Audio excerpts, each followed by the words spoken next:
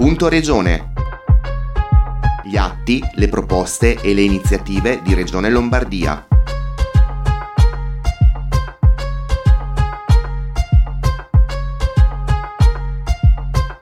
Bentornati ad un nuovo appuntamento con Punto Regione.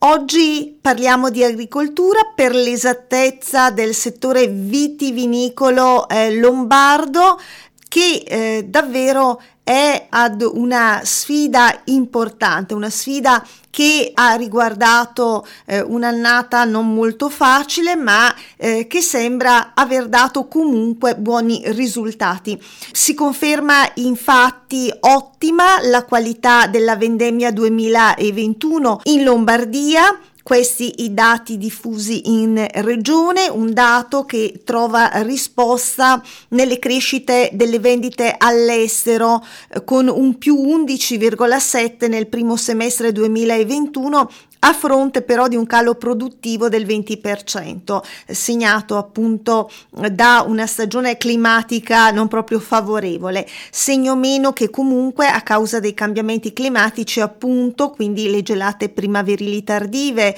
la grandine, la siccità soprattutto, ha caratterizzato un po' ovunque il settore vitivinicolo italiano, che si prepara alla Special Edition di Verona, in programma dal 17 al 19 ottobre prossimi, con la partecipazione di ben 12 consorzi lombardi. Secondo le previsioni di Unione Italiana Vini, Asso Enologi e Ismea, la produzione italiana quest'anno si attesta a 44,5 milioni di ettolitri.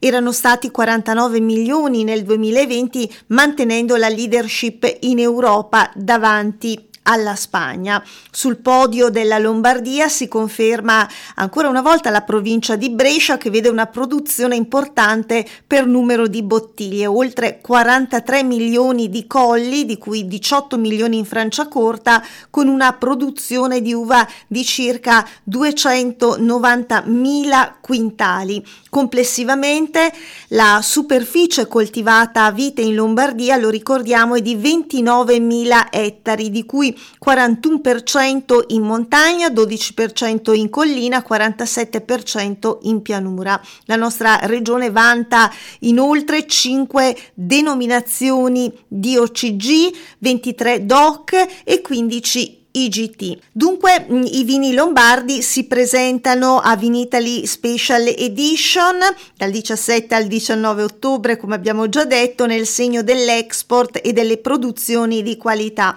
La manifestazione, vale la pena ricordarlo, rappresenta l'occasione per tornare a proporsi a buyer, operatori del settore, giornalisti, e presentare con la consolidata formula della collettiva lombarda, che riunisce istituzioni, consorzi e produttori, ciò che di meglio sa offrire un territorio che vanta ben il 90% di vini a denominazione di qualità. L'appuntamento veronese con i consorzi lombardi è stato presentato in regione e ricordiamo che ci sono oltre 90 vitigni coltivati e una qualità dei vini sempre più conosciuta e apprezzata nel mondo in Lombardia. La sfida per il futuro è esplorare nuovi mercati, raccontando all'esterno il legame indissolubile tra vino e territori di Lombardia.